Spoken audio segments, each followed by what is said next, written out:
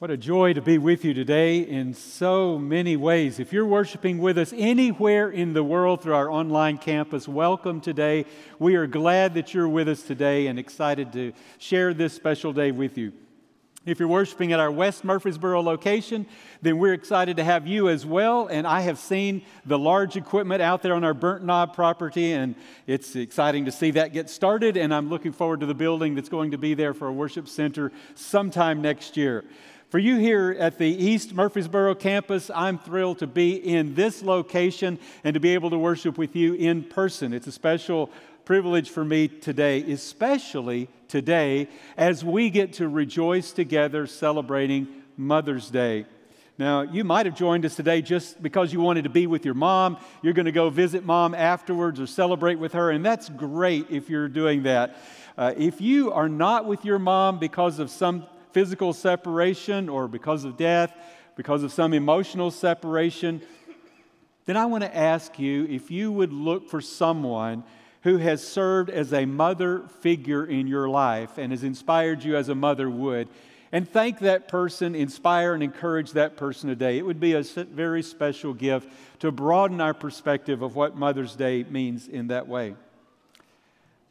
My friend Clydine is a good friend of my family, lives in the Atlanta area, and for years, when Nancy and I would sit on Sunday mornings worshiping, to our left, Clydine and her husband would sit. To our right would be her children and her grandchildren. But 4 or 5 rows in front of Nancy and me would be Clydine's mother, who was named Naomi. Naomi was a sweet, gentle, kind lady. She was 90 when I knew her, so she wanted to sit up there a little bit closer to the front to sit with her friends that were more her age. Well, she served in my life as an example of a mother figure because of her deep spiritual commitment. And it was beautiful to see her worshiping every Sunday with her family, with her kids. Not everyone gets that opportunity. My mother had already been deceased for a while when I came to know Naomi, and it was special to have someone like her to serve in that role. Today, I'm remembering my mother. Actually, I'm wearing the tie that my mother gave me. My mom knew that I liked optical illusions, so she gave me this optical illusion tie, and periodically I'll use it still and enjoy remembering her. You may not get to see me afterwards to find what it's like, but if you do, feel free to take a look at it and see if you can decipher the meaning of the tie. A couple of weeks ago, my family was hit with COVID. My wife and I have recovered well. I'm past my quarantine state, and I'm thrilled to be with you today. But we thank you. If you're a part of our small groups who prayed for us, or our life groups, our discipleship groups, we had prayer groups praying for us, and we appreciate that. My wife, who had health concerns and is immunocompromised, we were all concerned about her, but she bounced back more quickly and more completely than me, and we're thankful, very thankful for that. It's a great blessing. Clydine and her mother remind me, this is a picture of her mother Naomi, remind me of what a blessing it is to be able to worship with your mother. Not everybody gets that chance. Some people don't even get the chance to experience what it's like to have a godly mother influence in your life. Now, if you want to have a picture made with your mother or someone who's been a mother figure to you, Clydine showed us how to do it in this next picture. That's Clydine kissing her mom. And a favorite photo of the family, you might take that into mind if you want to take a photo this afternoon with your mom as well. Women, today, whether you have children or have never had children, whether your children are here or not here, or whether your children are alive or not alive even, I want to ask that you would pray that God show you opportunities to be a mother figure in the lives of other people, to inspire and encourage them spiritually, because we need that so desperately in our world today, and I believe you would be blessed by doing that. Today we're going to be studying from the book of Philippians. We're continuing a beautiful series about rejoicing that's taken directly from the book of Philippians. Today we're in chapter 3, and if you want to open your Bible to that part of the Scriptures and read along with us, I would love for you to do that. I'm going to be reading today in the New Living Translation. Every year I read through the whole Bible, and each year I use a different version. And I've come to like this particular one for a lot of different reasons. But you read it in whatever version you're reading, because they all say the same thing, and the key message is unmistakable in any version. Read with me the first words of chapter 3 of Philippians. Whatever happens, my dear brothers and sisters, rejoice in the Lord. I never get tired of telling you these things, and I do it to safeguard your faith. The Apostle Paul was interested in building up the faith of people, and he knew that it was possible to rejoice in any circumstances whatsoever. Paul was facing difficult situations himself. His friends were facing difficulties as well, and he still says to rejoice. For you, when life crashes in on you for any reason, maybe your freedom is limited as it was for Paul who was writing from prison. Maybe your health has declined or is failing as it did for Paul's companions who were with him. Maybe there are difficulties of having to move or relocate yourself and you didn't really want to. Maybe there are relationship problems in your life. Maybe you've had difficulty getting along with your own children. Whatever the circumstances, Paul still says here, it's time to rejoice, and you have the ability to rejoice. Before going any further with this, I want you to clarify very well in your mind the difference in what it means to be happy and to rejoice. Because Paul didn't say, now I want you all to be happy, to re-happy, re-sign up for happiness. No, he said, I want you to be joyful, to rejoice. And there is a great distinction between the two. First of all, happiness is a sign of temporary contentment that usually comes because of outward circumstances. Let me clarify it for you in this little chart. Happiness is temporary contentment. It comes from outward circumstances. On the other hand, joy is a lasting peace, often accompanied with gratitude or thanksgiving even, and a peace that comes because of your inward circumstances. Do you catch the difference? If you're dependent on outward circumstances for your happiness, you're not going to be happy all the time because your outward circumstances are always changing. Sometimes you feel better, sometimes you feel worse. And when you're feeling worse, you say, where is God? Why am I not happy? That's not a good way to live. No wonder many of us are living on an emotional and spiritual roller coaster up and down because we're dependent and seeking for happiness. But the Apostle Paul brings our attention back to joy, a lasting peace that comes from inward circumstances. Think about it this way. Happiness will change depending on what happens to you. But if you're looking at joy, that will be consistent regardless of what happens to you, regardless of the outward circumstances. That's why Paul could write from prison and with difficulties all around him and say, rejoice, because he was an example of a person filled with internal joy that could not be taken away. Now, the rest of chapter 3 helps you with this because God knows you need more joy than you need happiness. And it's important because Paul does not give any kind of a recipe to take away the pain. He doesn't give any kind of a recipe to get rid of the disappointment in life or to change your circumstances. But he does give a clear pathway to be filled with joy regardless of what your circumstances are. To help you understand this, I'm going to show you the two natural parts that chapter 3 of Philippians unfolds into. And I'm going to help you see how I remember those first, and then we're going to talk about how to do them, how to put them into practice. Now, the first one is this, and it's to take out your trash. Now, to be a good example for you, I'm taking out my trash from my home office today, and I just brought it with me on the way to the dumpster while I'm doing that.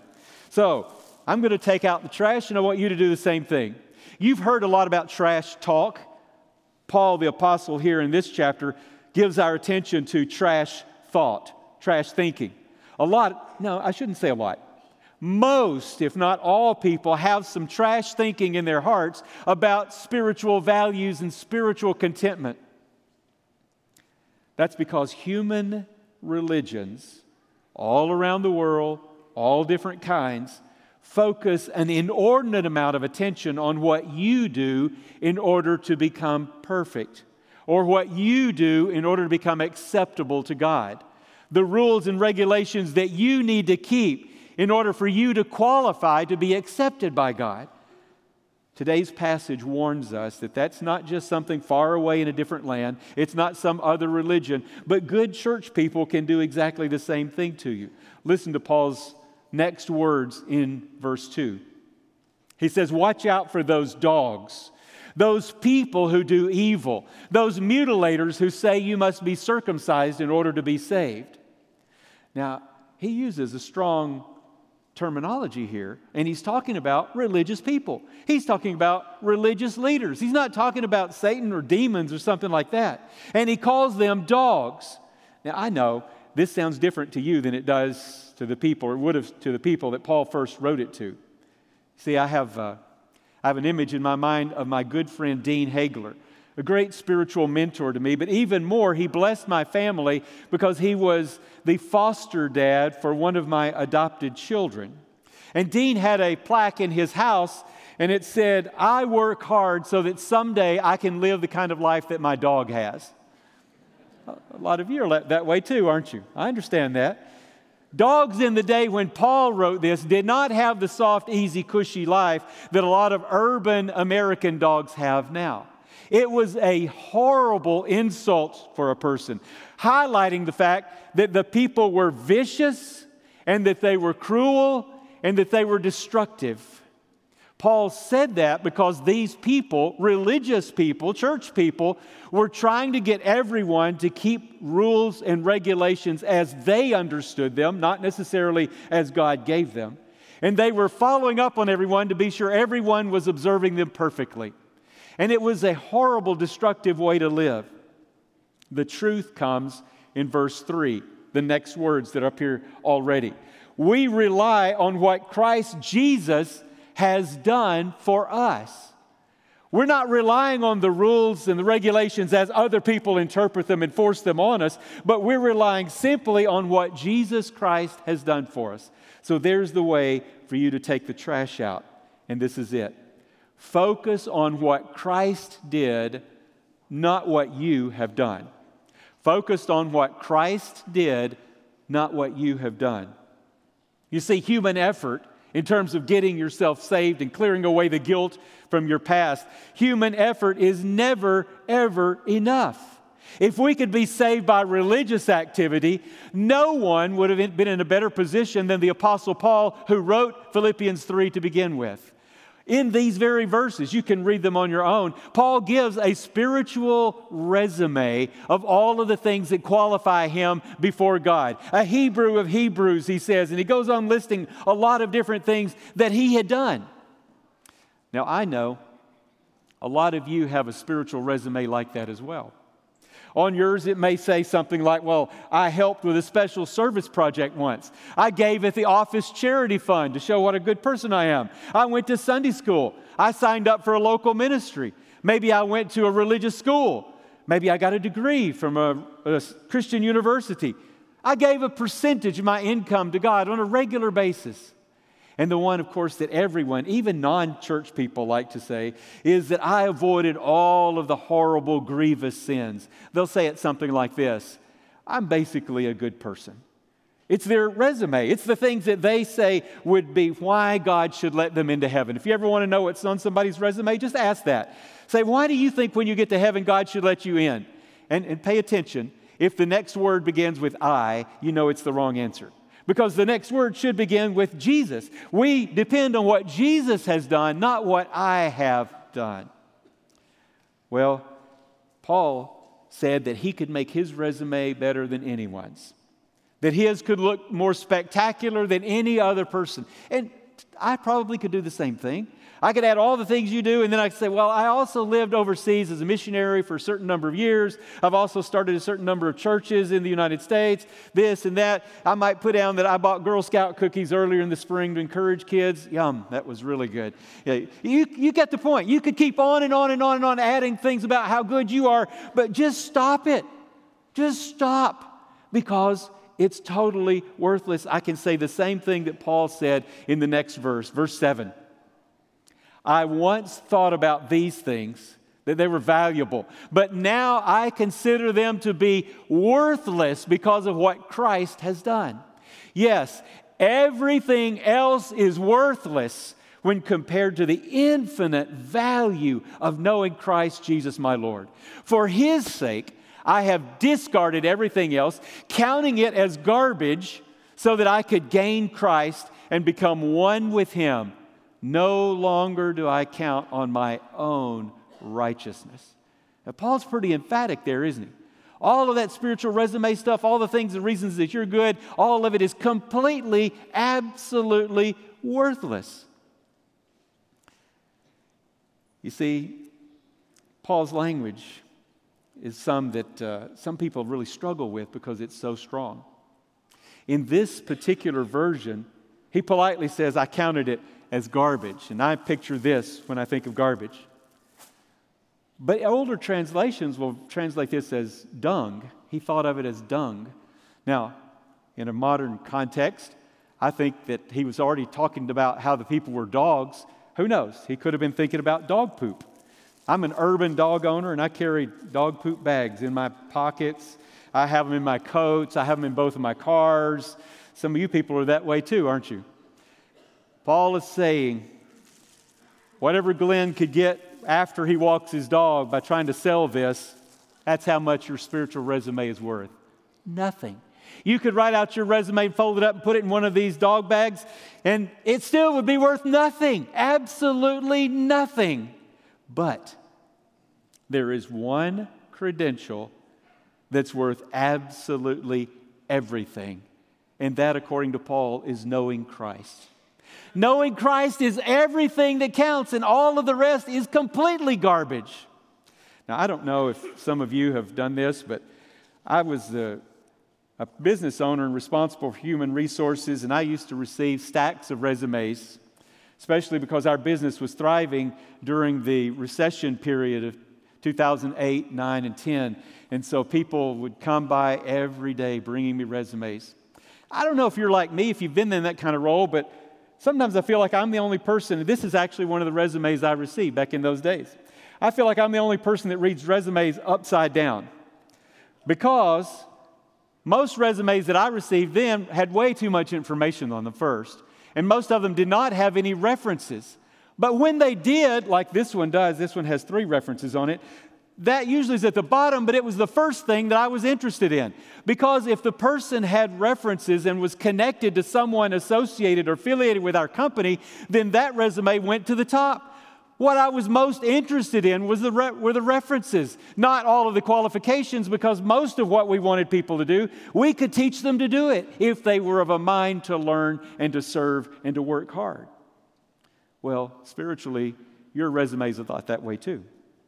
You see, I believe your resume spiritually probably has a lot more information on it than it should have, because you're so worried about the things that you do in order to get to heaven. But really what matters most is only one thing. Who do you know? Who is your reference? Do you know Jesus Christ? Because that's all that counts. Everything else spiritually is trash thinking, and you need to throw it out with the trash. Just get rid of it. You do this by focusing on what Christ has done, not what you do. And that's the beauty, and that's the power of the gospel message. It really is good news. If you're pursuing Christ and you're following Him, then you know Him. Then you have worth because of Him, not because of you. Then you have hope because of Him, not because of you. That has got to be the foundation for anything we discuss in terms of joyful living, and Paul knew it, which is why he wanted to get rid of that part first. But then he moves on to maybe a deeper and more pointed part of the message. And I'm going to summarize it this way. pack your bag. So to illustrate this, I brought the bag that I carried with me to Africa on a vision trip a few weeks ago. It served very well.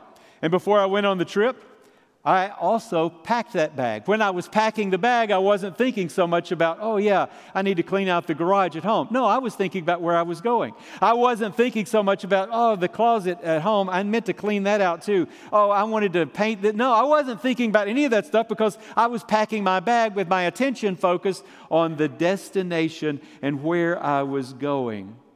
Listen to how Paul describes this. Verse 10 of Philippians 3. I want to know Christ and to experience the mighty power that raised him from the dead. Now, most of us like to stop right there, but Paul continues on. Look at this.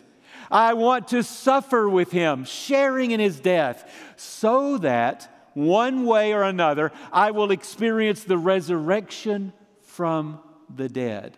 You see, Paul said there were 4 things he wanted: to know Christ, to know the power of his resurrection. And then he goes on to say, I want to know also how to suffer with him. I want to know how to die with him or to die in him. Now, I'm not telling you in the middle of this that you absolutely will have to die for Christ. But if that does become necessary, it does not, in any sense of the word, take away your joy, which is based on your internal circumstances. On the contrary, it becomes even more reason to rejoice because the joy does not change with circumstances, even if they are horrible. Now, why did Paul say he wanted to do these things? Even to die with Christ? Because he was so singularly focused on his destination. Here's what I want you to do in order to pack your bag spiritually. Focus on your destination. Do not focus on your difficulties. Focus on your destination, not on your difficulties. Now, I know difficulties matter. Life can be hard. Disappointments are devastating. But it does not have to be your primary focus in life. The fact is, knowing Christ will often involve struggle or suffering or hardships of some way or another. It can also mean sharing in the death of Christ. Even if you don't die for Christ, we all want to die in Christ. Because when we die in Christ, faithful to Him, that is often the greatest testimony of our entire life for future generations. So today, I want you to know Christ. As simple as that. I want you to experience His power. Now you might think, what does it mean to know Christ? There are a lot of different ways to talk about that. There's a lot of different ways to summarize that. Some ways use the word trusting. If you'll trust Jesus, we use the same other words to describe trusting, as in believing in Him and putting your faith in Him.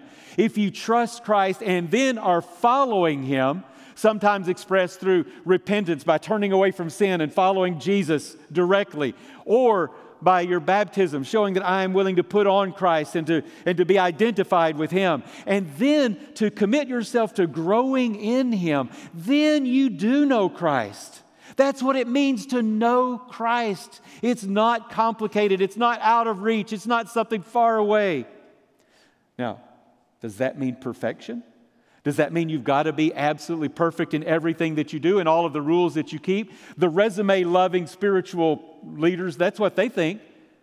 They think you've got to keep all of the rules just exactly right. But watch what Paul says, verse 12. I don't mean to say that I have already achieved these things or that I have already reached perfection, but I press on to possess that perfection for which Christ Jesus first possessed me. You see, Paul realized he wasn't perfect. He said he's not perfect. He, however, pursued the perfection that Christ had put in him. You too are challenged, just like Paul, to grow in Christ. And you're going to find this joy that comes from deep within because, you know what? God is a lot more interested in your direction than He is your perfection. He is a lot more interested in your direction than He is your perfection. Now notice I'm talking about God. If you talk about the religious leaders or the people who want to put religious rules on you, or the people who want to burden you with different kinds of expectations spiritually, if you talk about those people, they're often worried all about your perfection, and they don't really care or even ask about your direction. But God is not that way. No one ever attains perfection. But because of Christ and what He did, when God sees you, He sees the perfection of Christ in you. You see, when you know Christ and when you're following Him and when you're growing in Him, He makes you look better than you are. He makes you look perfect even when you're full of blemishes and scars and problems of sin from your past. That's the work of Jesus in our life. And that's my prayer for you. And that you, like Paul, will then be committed to growing like Christ and imitating Him. Not because you're trying to earn something, not because you're trying to prove something, not because you're trying to satisfy some religious leader somewhere, not because you're trying to do anything except to show thanks for Jesus Christ for what He has done. That's why His work is so important in your life. Do you know why Paul could do this?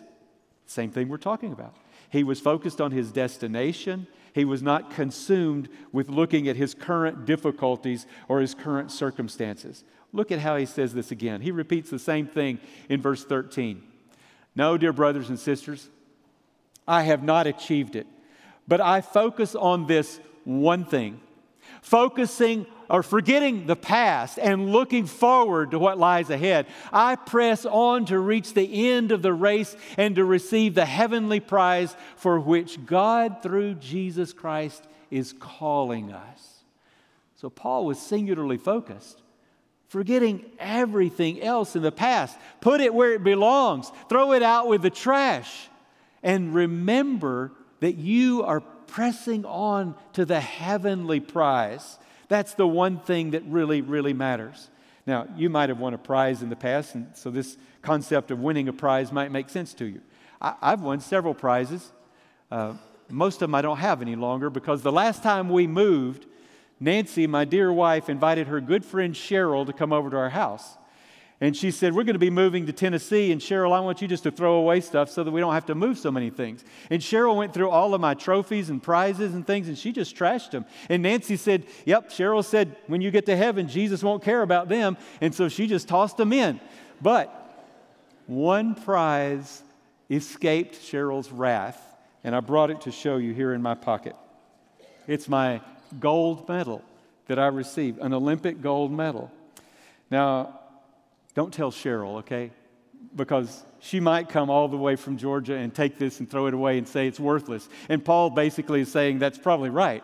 But when I was preparing for the United States Skill Olympics, where I won this, I was more focused. I was more attentive. I was concentrating better. I was not distracted. And I'm going to guarantee you, if you spiritually will focus on your prize as I was focusing on the potential prize that I was going to win, the same thing will happen to you. The more you're focused on your eternal destination, and the more you're thinking about that and preparing for that, Satan will not have the ability to distract you with the momentary difficulties, problems, or challenges of your life right now. Satan will not be able to pull you away and use temptation as easily to distract you from your pathway. Why? Because you're focused on the heavenly prize, just like the Apostle Paul said. You know, there's so much more in this chapter that I'd love to share with you, and you're going to enjoy if you study it on your own. But I want to show you again in verse 20. We're going to skip a few verses and look at verse 20, how Paul emphasizes this even more. He says here, but we are citizens of heaven. Notice he's repeating the same theme, where the Lord Jesus Christ lives. And we are eagerly awaiting for Him to return as our Savior. He will take our weak and mortal bodies and change them into the glorious bodies like His own, using the same power with which He will bring everything under His control. Notice how Paul focuses on the citizenship we have in heaven. Notices how he's implying, if you understand that reality, if you understand that not everything you see right here is everything that life has to offer, if you understand there is a life after after our death, and we need to prepare for it and pack your bag and get ready for it, if you understand that, you've got a lot of power. But you have even more power when, like him, in this verse, you can say, I am eagerly awaiting for him to return. I'm eagerly awaiting to go there.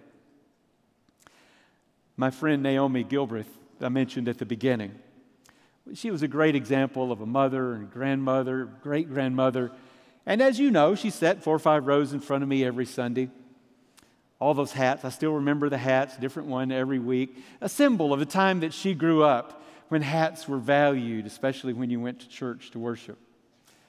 Well, I think about her and the impact she had on my life, but here's one reason she had such a deep impact on my life. She was eagerly awaiting for Jesus to come and to take her home. She was 90 when I knew her. She had some health problems that developed after that, and she got very frustrated. But she wasn't frustrated with the health problems. She was frustrated because her body wouldn't release her to go on what she called her big trip. She said, I feel like I've packed my bag and I'm ready to go on the big trip to heaven, and my body just won't release me to go. So when she did die, we all celebrated. I mean, it was an incredible celebration at her funeral. It's one that I will remember for a long time. On the front of the program, I have a copy of the program here, was one of her hats that she wore. And on the inside, when you open it, the first page said, Naomi Gilbreth, 92, of Atlanta, Georgia, left for her big trip on May the 23rd. We could celebrate because we knew where her heart was. We could follow her example because we knew she was eagerly awaiting for the destination she had prepared for and packed her bag for. And that's my prayer for you today too. Here's how you're going to get ready for it. Very simple. You're going to focus on your destination, not just on your difficulties. To help you with that, I've got a simple project for you. This is really easy. Start off by holding up 3 fingers, just like Father, Son, and Holy Spirit. There you go. Okay, so we got a room full of people that all know how to count. That's good. You're going to need it this week. You can put it down. And if you're an introverted person, be patient. This is going to be a lot easier than you might think. This week, I want you to ask 3 people who did not hear this sermon, what do you think heaven is going to be like? Now, don't make it complicated. Don't overstress about it. Don't worry about it. Just keep it simple, and you're going to enjoy this. 3 people, ask them, what do you think heaven is going to be like? Now, you're going to say, but what if they don't believe in heaven? Then just tell them, well, if there were a heaven, if heaven were real, then what do you think it might be like? And see what they say. Again, no stress, no pressure. No, you let the Holy Spirit guide you on any follow-up. This is a great way to open a spiritual conversation, but it's a greater way still to help you focus on your destination and not be overly consumed about your current difficulties. And that's what we all need if we want to be able to rejoice and to have a spirit of rejoicing that continues through whatever circumstances we find ourselves in. You know, if you need help or prayer packing your bag and getting ready, if you need help in any way, if you're online with us, there's a button there that says prayer room. If you'll just click that, someone is waiting to pray with you or to give you spiritual guidance. At our East Campus here, there is a prayer room as you exit this room and turn immediately to the left, and there are people there waiting. At our West Campus, there is a prayer corner with a table in the back and people waiting to do exactly the same thing. And I want to invite you to take advantage of those as you pack your bag and get ready for where we're all going to go as we stand and sing this next song.